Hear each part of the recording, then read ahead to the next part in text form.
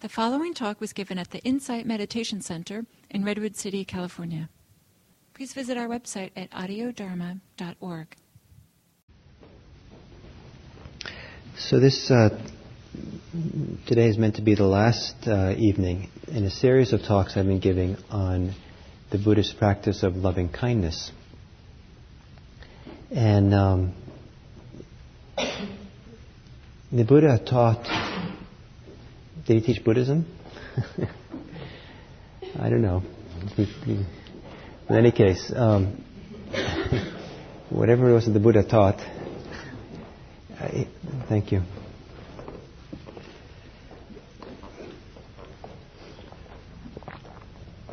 He taught it in many different ways. And sometimes when it's presented sometimes in kind of the essence or the simplest ways in which he taught. For example, in the Four Noble Truths.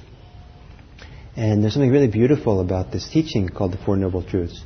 It's beautiful because of its simplicity, its elegance, and because in its simplicity it offers a very profound spiritual path without the recourse to supernatural beliefs, without the recourse of things that you have to believe, like tenets and articles of faith.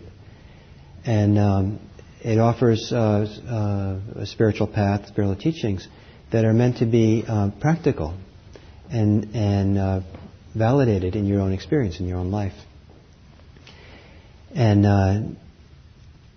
it does it with great simplicity. But in that great simplicity, a lot of the things he had to teach are not included. And so when many people teach Buddhism, they pick and choose among the wealth of things that he had to teach, and often building on that simplicity. And sometimes they miss things that maybe are important for the teachings of the Buddha. And one of the things that sometimes is missed is the emphasis that the Buddha gave to loving kindness, what is often now in English called loving kindness. And because there's not like not like this central document that's that describes the practice, central teaching, and this is all laid all out and said this is rather it's kind of peppered. Is that the right expression? Kind of throughout. And if you bring them all together, all these different teachings, you get the impression that loving kindness practice was a really central practice that the Buddha had to teach. And it was also something that he expected that his monastics practice. It was kind of almost like one of the foundations of the monastic life. And it wasn't extra, it was foundational. And they were expected to practice it and cultivate it and work on it. And in fact, the Buddha taught a variety of meditation practices, but among the top 3 meditation practices that he taught, as far as I can tell, my informal survey of it all, among the top 3 was the practice of loving kindness. So that puts it pretty high up there. Now you could read some books on the philosophy of the Buddha, teachings of the Buddha, great academic tomes, and you'd be hard pressed to find any reference to loving kindness in them, because somehow, just a little passage here, a little passage there doesn't really stand out. But if you put them all together, you say, "Wow, this is really a big deal for this guy, for the Buddha." And so loving kindness is meant to be partly an attitude, a disposition or intention of goodwill, where a person has in their hearts and their minds the best wishes of others in mind. So you see someone, you know someone, and it's in you that you want really that person to thrive. You want that person to be happy. Maybe in the way that you would feel if you went to a baby blessing. And I don't know if baby blessings you've been to, but I've been somewhere where everybody's sitting around with a baby in the middle, and people will say their wishes for that child. What's going to happen to that child when the child grows up. That's usually kind of a collective ritual of loving kindness, even though people don't think of it that. But just what it is. You're wishing the kid to thrive. And it's a great thing to feel be the recipient of that attitude. to feel that someone cares about you and your welfare. And it's not just something, casual, just they have one thought come up, oh, it'd be good if so-and-so was happy that you were, But you feel that there's kind of a constancy, a steadiness, or, they really mean it. And they're kind of like, that's what they seem to be concerned about with them. They're just concerned about my welfare. And it's steady. It's really there, in a solid way. And it can, when it's clean and beautiful, it can feel really beautiful and also make you happy to feel that, wow, someone cares that much about me. They're concerned about my welfare. They have goodwill towards me. They want me to thrive. Some people are lucky enough to have had an experience of someone in their life who kind of had this seemingly unconditional, or very, very big time concern for their welfare. And you could feel they were a big supporter. They're my benefactor, my supporter, a mentor, a teacher sometimes a parent or a relative or neighbor or someone. And it feels really good. So the idea in Buddhism is not to look for someone to be that person for you and collect all these people who love you. There was once a researcher came to talk to me who was doing research on loving-kindness meditation. I think she was putting people in MRIs or something, testing their brain waves. And she was really impressed by the benefits of loving-kindness, that how much people are benefiting. You see, they had the control group and the people doing loving-kindness. And the people doing loving-kindness seemed to get all these beneficial things happening in their brain. But then she explained how she taught loving-kindness practice. And somehow, as far as I could tell, she had lost something in the translation. I don't know where she got it from. She wasn't, she picked it up maybe third hand, maybe. Well, but the practice, she presented it to the subjects, where you sit in the room and you imagine that all these people that you know that love you are sitting all around you, and they're saying, "I love you, I love you, I love you."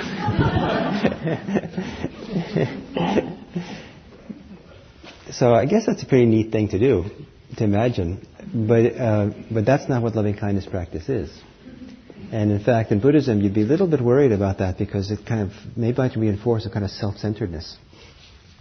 But rather, it goes the other way around, where the idea is, can you do that for others? Can you put all the people you love around you and send your love out to them, regardless of what they feel towards you?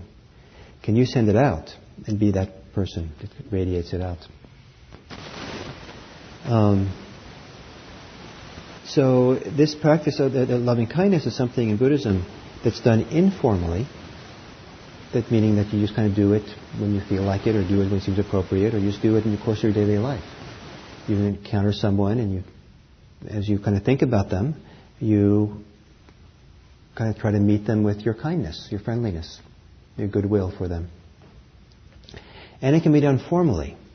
And formally is in a formal meditation practice. And there's a meditation practice where that's all you do, for however long your meditation practice is. And in fact, IMC this week is sponsoring a 7-day meditation retreat locally, right here in Hidden Villa. And the people there, that's what they're doing for the week. All their meditation, there's something like, 9 meditation sessions a day, maybe. And their walking meditation is more meditation. And all their meditation times, they're just there generating, cultivating this feelings, attitude, this intention of goodwill. So it can be a full-time meditation practice. Imagine someone spending a week loving. Trying to love, at least. Isn't that kind of cool? When's the last time you were able to sustain love for a whole week?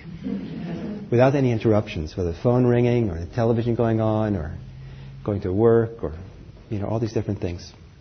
So that's pretty cool that people do this. So this is a formal meditation practice that is done. When it's done as a formal meditation practice, it's usually done sequentially. And you start with the person for whom it's easiest with. So you start where you have the easiest feeling of goodwill, love towards. And you kind of get it going there. And once you get it going there, then you move to the person who's next easiest, or a category of people who are next easiest. And it's a little bit harder, so you kind of work on it some more and try to get it up to the same level as the person who was most easiest. Then you go a step down to the person's people, category of people who are least easiest. And so far it goes and goes. And eventually you get to the person who's called the neutral person, which means that no one's really neutral, I guess, but the person you don't really know, you don't have any real basis for, any real feelings, for or against them particularly, you don't have much judgment about them. And so you take someone who's more or less neutral and you do it for them. Then, and this is the kind of the topic for today, you do it for the people who are your enemies. Now, it says in the ancient text that if you're one of these fortunate people who doesn't have an enemy, you don't have to do this part of the practice. But here in America, as this practice has come to the West and we've translated into English, the word enemy has usually been redone to the difficult person. So maybe you don't have an enemy, but you probably, chances are, that you periodically, once in a great while, encounter a difficult person. Sometimes it's yourself. Yeah. But you find a difficult person, and the people who are really challenged to have goodwill towards, and then you try to cultivate it there. And it's difficult. That's why it's a difficult person. And the value of that is that you get to look at what stands in the way of you having goodwill towards someone who's difficult. What's happening inside of you? And the idea is not to ignore the difficulty and try to paper it over or pretend it's not there and kind of just make everything sweet and nice and loving. The idea, to make this practice realistic, you have to take an honest look at what's going on in you when you encounter someone who, for you, it's difficult to have kindness towards. And so it could be a range of people. It could be a difficult neighbor, it could be a difficult relative, it could be a difficult coworker, it could be a difficult politician. There's a range of people. You have to find where it's difficult. Some people, politicians, are particularly difficult. Certain ones. And so then to kind of explore that, what's going on, both of them to explore what's inside of you, what are the limitations you have, and what are also the beliefs that limit you, and what might be an understanding, perspective on the situation and the person that might allow you to open your heart to that person, to have some basic goodwill towards. And so what goes on inside of us? So I've looked at myself at times when I've done this practice with difficult people, and I could, I'll try to give you a list of some of the things, a long list of the challenges that I've noticed that might come up. One is that the person doesn't deserve my love, my kindness, my friendliness. That person doesn't deserve it. If I offer my kindness to them, I'm rewarding them for their difficult behavior. They're getting away with it. So one of the things that helps with that, there's a few things that helps with that. One is that when you do loving kindness meditation, the difficult person doesn't need to know that you're doing it for them.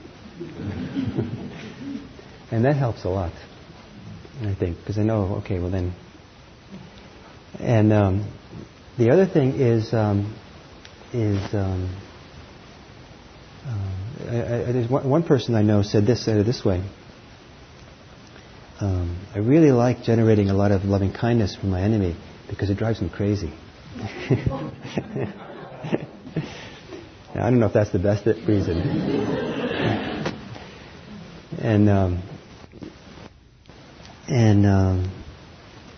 So anyway, so looking at that. And then the other reason I've seen is fear. I'm afraid to. If I do that, maybe they'll take advantage of me. If I take that, then I'll open my heart in ways that I don't want to be more vulnerable, not protected. And so I feel the fear, the protectedness. Oh no, I'm confused. I'm confused in this relationship. And if I kind of begin having these feelings of goodwill towards this person, I just don't know how to be with that person. I don't know how to do it. So I better just stay closed. Sometimes it's been anger. Some of the anger just stands in the way, and it's kind of simmering there or boiling there, and about something that's gone on. And so I have to somehow work through my anger, or work with my anger first. So in that situation, the instructions is forget about loving kindness practice, and do anger practice, and go in and kind of explore your anger, work with your anger, find a way to settle, resolve, heal the anger that you feel. So doing that. So these are some of the things. Probably there's a long list of other things that might stand in the way. But to look at that honestly, and then in looking at it honestly, then decide what's the useful thing to do. And again, the last thing you want to do is to pretend that those difficulties that you have are not there, and paper it over. You want to kind of, because then your kindness is maybe going to be kind of superficial. There's a story that's very popular in the circles I teach in. Probably many of you heard it. Of Gurdjieff. Had a spiritual community outside of Paris, in maybe the 1920s. And Gurdjieff was a Russian who had studied mostly Sufism, I think, a lot of range of things, and kind of systematized it into a new kind of way, and was kind of a pioneering spiritual teacher here in the West. So I had this community, I think a live-in community, where they practiced together. And he was away on some travels or away for a while. And while he was away, there was a person in the community who was really difficult for everybody else in the community. And irritated everyone apparently, just a difficult personality. You can use your imagination, whatever that might be. And it was frustrating for everyone to live together with this person. And so when Gurdjieff was gone, this guy said, enough, this is too difficult for me. The difficult person said, this is enough, no one likes me, I don't get along with anybody, I feel all these vibes, I don't know what, but I'm out of here. And when Gurdjieff came back, he said, well, where is so-and-so? And then, he left, finally, I'm so glad. And he said, what? So he went somewhere to Paris and found him and asked him to come back. And as I remember the story, I hope I have it right, the guy didn't want to come back, so Gurdjieff paid him to come back. And when he brought the guy back, the community said, what are you doing? And he said, you need this person here because you need to deal with what's going on inside of you in relationship to him. He's your teacher. So isn't that a nice story? And then you have a teaching that I've heard mostly coming from the Tibetan Buddhist tradition, that the people who you have the most difficulty with are your best teachers. So that kind of changes the perspective on the relationship and what's going on. They're my teachers? What? This person who just kind of yelled at me is my teacher? It's only your teacher if you ask the sincere and honest question, what do I have to learn from this? It doesn't justify their behavior at all. But, given that they behave that way, what do we learn about ourselves? And there's a range of things we might learn. Sometimes it might be there's something about us, innocent us, about the way we carry ourselves in the world that might have encouraged or a certain kind of inappropriate behavior from others. Occasionally that happens. Or it might be that we need to learn patience.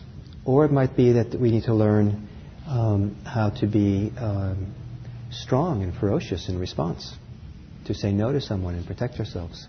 There's a whole range of things we might learn. But you see, this is an opportunity for me, rather than seeing it, this is a drag. This is a royal drag I shouldn't be doing, it shouldn't be happening. But to say, this is something to learn from. What do I have to learn? So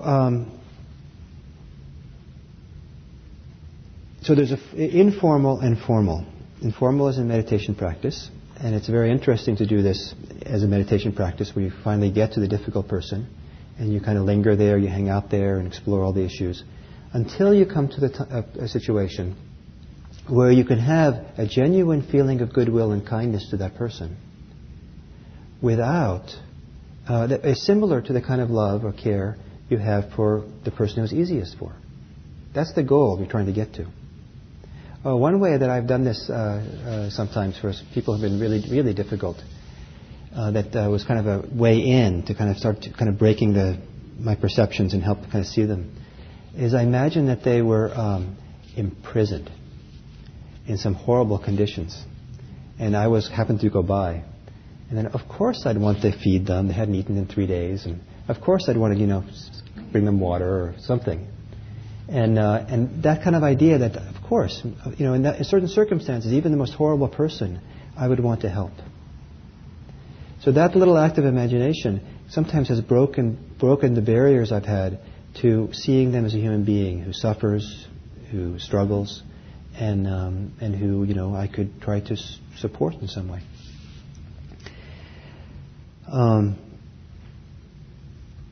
So once in this practice you have the feeling of goodwill equal to all these categories: yourself, your benefactor, your friends, the neutral person, and the difficult person. Then I said a little bit wrong. Once you start done all 5 categories, or specific people in that category, then you do the practice called breaking down the barriers, where you try to have, there's no barrier, no difference between the kind of love you have for each one. And so it's equal to each one. And this is a very important part of the formal practice, is to break down the barriers so it's all equal to everyone. And in fact, there's a kind of a strange test that the ancient texts say you're supposed to ask someone who's done this practice for a long time meditation. And maybe it's not right that I tell you the test, because then you'll know the answer. And when you go off and do this, you'll pass the test too easily. But the test is that you are kidnapped by bandits, ruthless bandits. You, your best friend, your best benefactor, a neutral person, and an enemy. And the bandits say, we're going to kill all of you unless you choose one of you to get killed. It could be you, it could be yourself, it could be the benefactor, it could be your friend, it could be the neutral person, it could be the enemy. But you got to choose. And so that's the test. So it's kind of horrible. But the answer, which is not very satisfying to me, so I don't necessarily stand behind it, but the answer is that you're supposed to be incapable of deciding who to choose. And you see, some people think, well, of course you choose yourself, right? But you're equal to everyone else. Everyone's equal in this loving kindness, yourself and everyone. So you're incapable of choosing.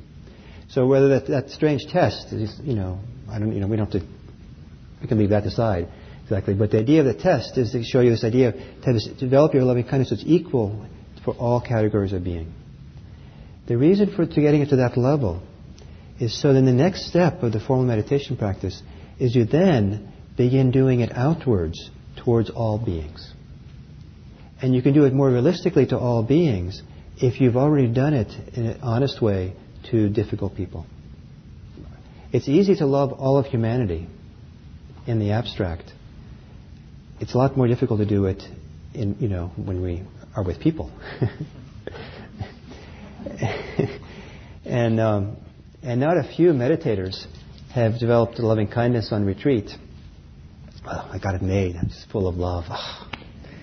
And then they leave the retreat and they go home that night and they yell at their spouse. So watch out. And so the idea is to develop it realistically, so that when we do it to all beings, that it really has some basis. We can really do it to all beings. It's realistic in some way. And then the practice goes on from there in a very beautiful way, where it can sometimes stop being directed to any particular people, any particular persons or category of people, and just it goes outwards in all directions. And the ancient texts talk about sending it out to the east, to the south, to the west, to the north, up and down, kind of in all directions. And the idea, it becomes kind of this radiance that glows and flows out of you, out in all directions, until the tradition talks about it, it becomes boundless. It has no boundary. It has no bounds and no limits to the who it gets spread to. And it has seemingly no limits in how far it extends. And sometimes maybe some of you have had the experience of a mind, an awareness which is so expanded. It seems really large and big. And sometimes awareness can seem, like the biggest thing in the universe. So expansive, so open, but so boundless. So this feeling, this sense of kindness, of loving kindness, of friendliness, of goodwill, can just kind of feel like it's boundless. When it's that level of practice, of boundlessness, then it's usually considered to have entered into a very deep state of meditative absorption. And they talk about jhanic practice, very deep states of meditative absorption, this boundless kind of quality. And that's basically all the mind is filled with. Can you imagine the mind only filled with love, kindness? It's just a phenomenal thing. It's not distracted by anything, it's just kind of there. And this in the Buddhism is called when the mind is boundless like this, or the heart, it's called liberation. It's called the liberation of the heart, the liberation of the mind through loving kindness practice. So it kind of has a very high status, being called the liberation. However, it's not the ultimate liberation that Buddhism teaches. And so, for people who do loving kindness practice as this kind of full way, as a deep meditation practice, at some point, the instructions are turn the attention around and look at the state of loving kindness, the meditative state you're in, and just dissect it. Take it apart and look at it in such penetrating insight that you can see its conditioned nature. And when you can see its conditioned nature, its volitional nature, then you can kind of, in a sense, you can kind of crack open the conditional world and fall through to what's called the unconditional. And that's the ultimate liberation of freedom in this tradition. So loving kindness practice is one path that can lead to full liberation. It's also a path that leads to creating a very good attitude, a very good disposition that supports the other practices of Buddhism. So even if you don't take loving kindness all the way to this deep concentration level, the fact that you're developing some modicum, some moderate amount of friendliness to yourself, to your experience, to others, it becomes a lot easier to do mindfulness practice. It becomes a lot easier to do other practice. So it's fairly common. There's not a lot of people who develop loving kindness practice to this level of deep absorption. But there's a lot of people who do a little bit of it, who salt their daily practice.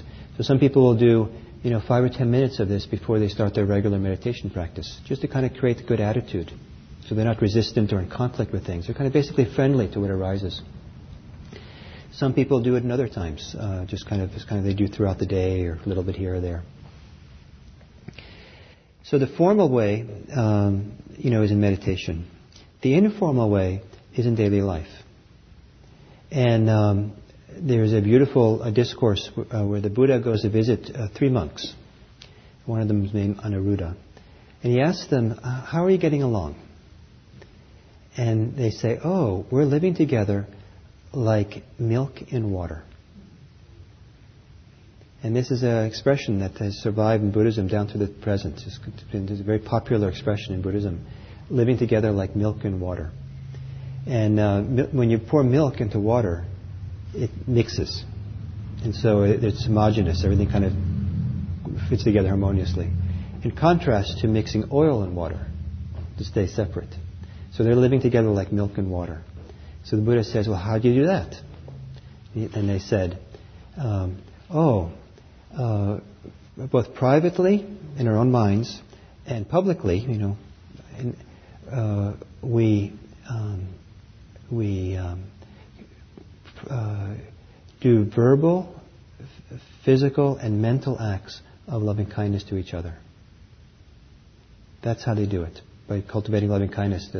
But the important thing here is they don't just do it through their thinking about it, but they also do it through their words, and they do it through their actions. So what kind of actions would exhibit loving kindness? Goodwill. Helping people out, supporting them in various ways. I think in this ancient text, I think they're talking about, I'm not sure, but cleaning each other's bowls or putting out the water and getting ready for, being helpful in various ways. So that's nice that these monks got along.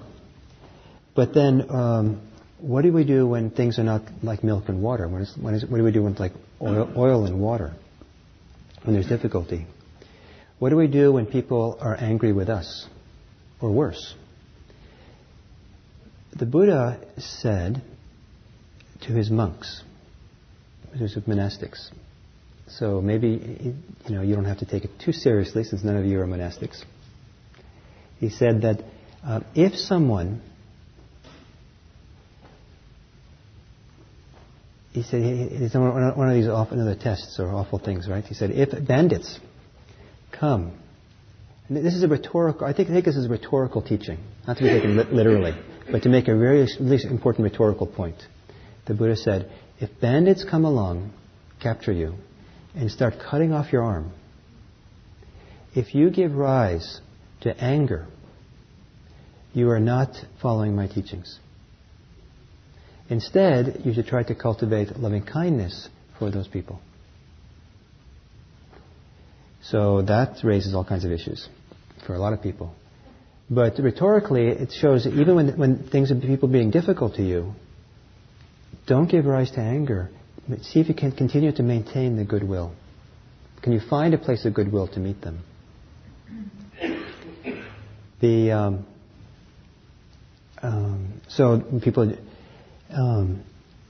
So then there's another place where the Buddha said, there's a number of ways that people can talk to you. They can either tell you the truth, or they can lie to you. They could let's get it right here.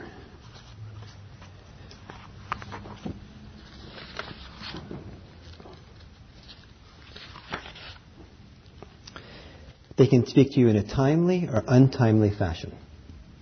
I can't believe he's talking to me now. They may speak what is true or what is false. They may speak what is gentle or harsh. They may speak of beneficial things or harmful things. And they may speak with a heart of loving kindness or with a heart of hate. So 5 categories. When someone speaks to you in any of these ways, you should practice like this. Our hearts will remain unaffected. We will say nothing evil.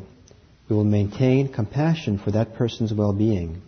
We will maintain loving kindness and a mind free of hate. We shall abide suffusing the person with our mind accompanied with loving kindness. After doing so to this person, we will practice pervading the whole world with a mind accompanied with loving kindness, extensive, expanded, limitless, free from hatred and ill will. So, not just a matter of keeping equanimity when people are, either lying or not lying, or harsh or gentle, kind, or whatever way people meet you, you're supposed to continue to find a place of loving kindness in reply, in return. So that's the teachings of the Buddha. What you do with that is your choice, but I wanted to share that with you. So, these Buddhists, then, I'm supposed to be kind all the time. It sounds kind of oppressive, and especially coming to IMC, here I can't ever be angry because these Buddhists, Buddha's supposed to be kind, so I better put on my best face here and always be kind of kind and not grumpy and not irritated. And so one of the unfortunate things that happens in Buddhist communities is that sometimes people's anger or the conflicts between people sometimes gets kind of pushed under the rug and pretended they're not there because we're always trying to be good Buddhists. It's not a good idea to pretend you're a good Buddhist. Because if you do, you're not a good Buddhist. So it's better to be grumpy and be true to who you are than to pretend you're not. But if you're grumpy, don't take it out on someone else. Just, tell them, warn them. I warn my kids sometimes when I go home. Sometimes occasionally I get home and I'm really hungry at dinner time. And sometimes there's some kind of way where if I get really hungry and kind of, I don't know, my blood sugar drops or something, I just don't want to have a kid jumping all over me.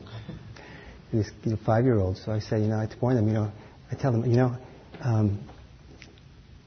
I haven't eaten. And if, I'm about to get grumpy. And that sometimes helps.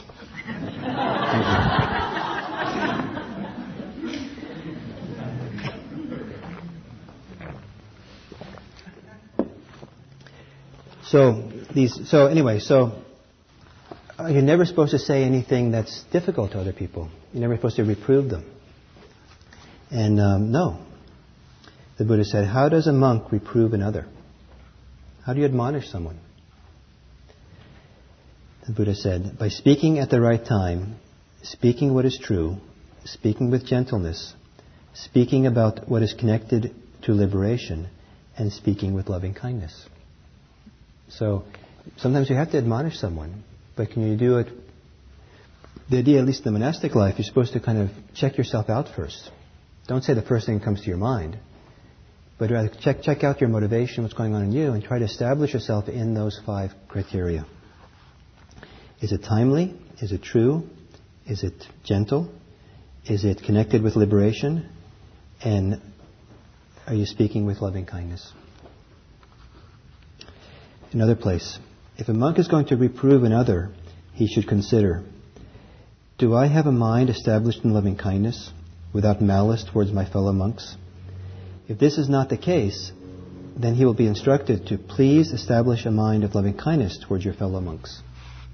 So in other words, if you don't have the loving kindness, establish that first. So that's terrible news, because it means you have to restrain yourself. What? I can't give a person a piece of my mind? So that's, no. But don't ignore the fact there's conflict. But just come back to the conflict when you're in a better place. Isn't that wise?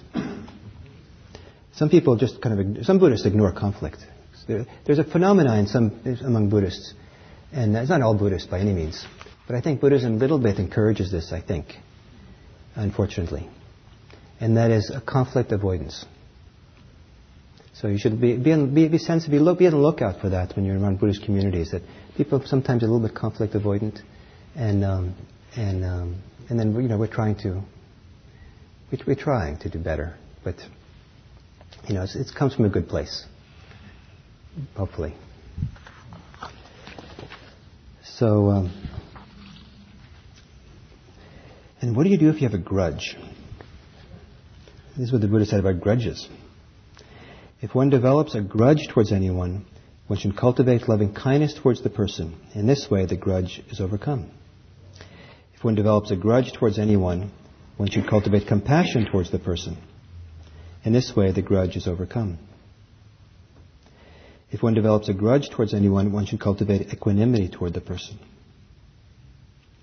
Because recognizing that there are grudges that people can have, but then we practice with them, we work with them.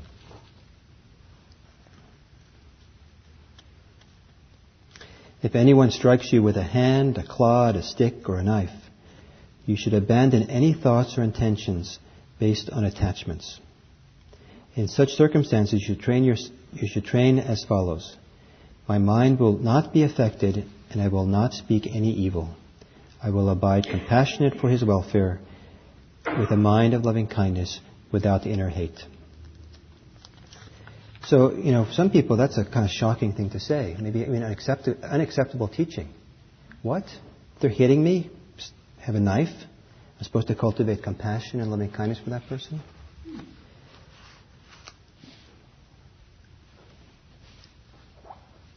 It can, it seems, to some people, it can seem very bizarre. It can seem kind of extreme. It can seem unrealistic, inhuman. We can have all kinds of protests, some people around these kinds of teachings. But what I'd like to suggest to you is that the Buddha was pointing to a radical transformation of heart and mind. And many times when he was giving these kinds of teachings, he was teaching to those people who had committed their life to that very radical transformation. And he might not have given these teachings to anybody who came walking up to him. Remember, he's teaching this to his monks and nuns. That's what they committed their life to, was this radical transformation. And in that context, of that radical kind of purpose of a life that's leading towards this beautiful, beautiful possibility of a very radical liberation, very radical living in the world out of compassion in a very full and complete way, that then he had these very powerful teachings. So we have an exemplar of this, for example, I think we have the Dalai Lama, who goes to, seemingly lots of difficult people in his life. And he seemingly is continually cultivating his compassion and his loving kindness to the difficult people that he's struggling with. And I'm very fond of Mahatma Gandhi. And one of the things I'm fond about him is I believe him when he said that before he started his kind of spiritual journey, he was an ordinary person, just like us. Meaning that what he did, anybody can do. But it takes a certain degree of motivation and effort and work. And so, he was so... I think he was an example of someone, who cultivated a peaceful attitude, a nonviolent attitude, a connection to a spiritual life in a very, very radical way. So radical that as he got shot, he spoke the name of his God. Remembered that, because that was his practice. So what I'm trying to say here is that the Buddha here is one of these teachers. I'm glad the world has these kinds of teachers, who is showing is teaching at a very high level of what's possible, speaking at the kind of the highest capacity of what we're all capable of doing, and someone has to teach that, no? And so he has a part of this radical or pointing. There's very sharp or very strong pointing to a capacity we all have, is pointing to the capacity of cultivating loving kindness and compassion to a very high degree. It's a beautiful thing to do. I think that the degree to which you do it, you will be very happy and satisfied by what you cultivate and develop. And the world needs people who have more loving kindness and compassion to give. So, thank you.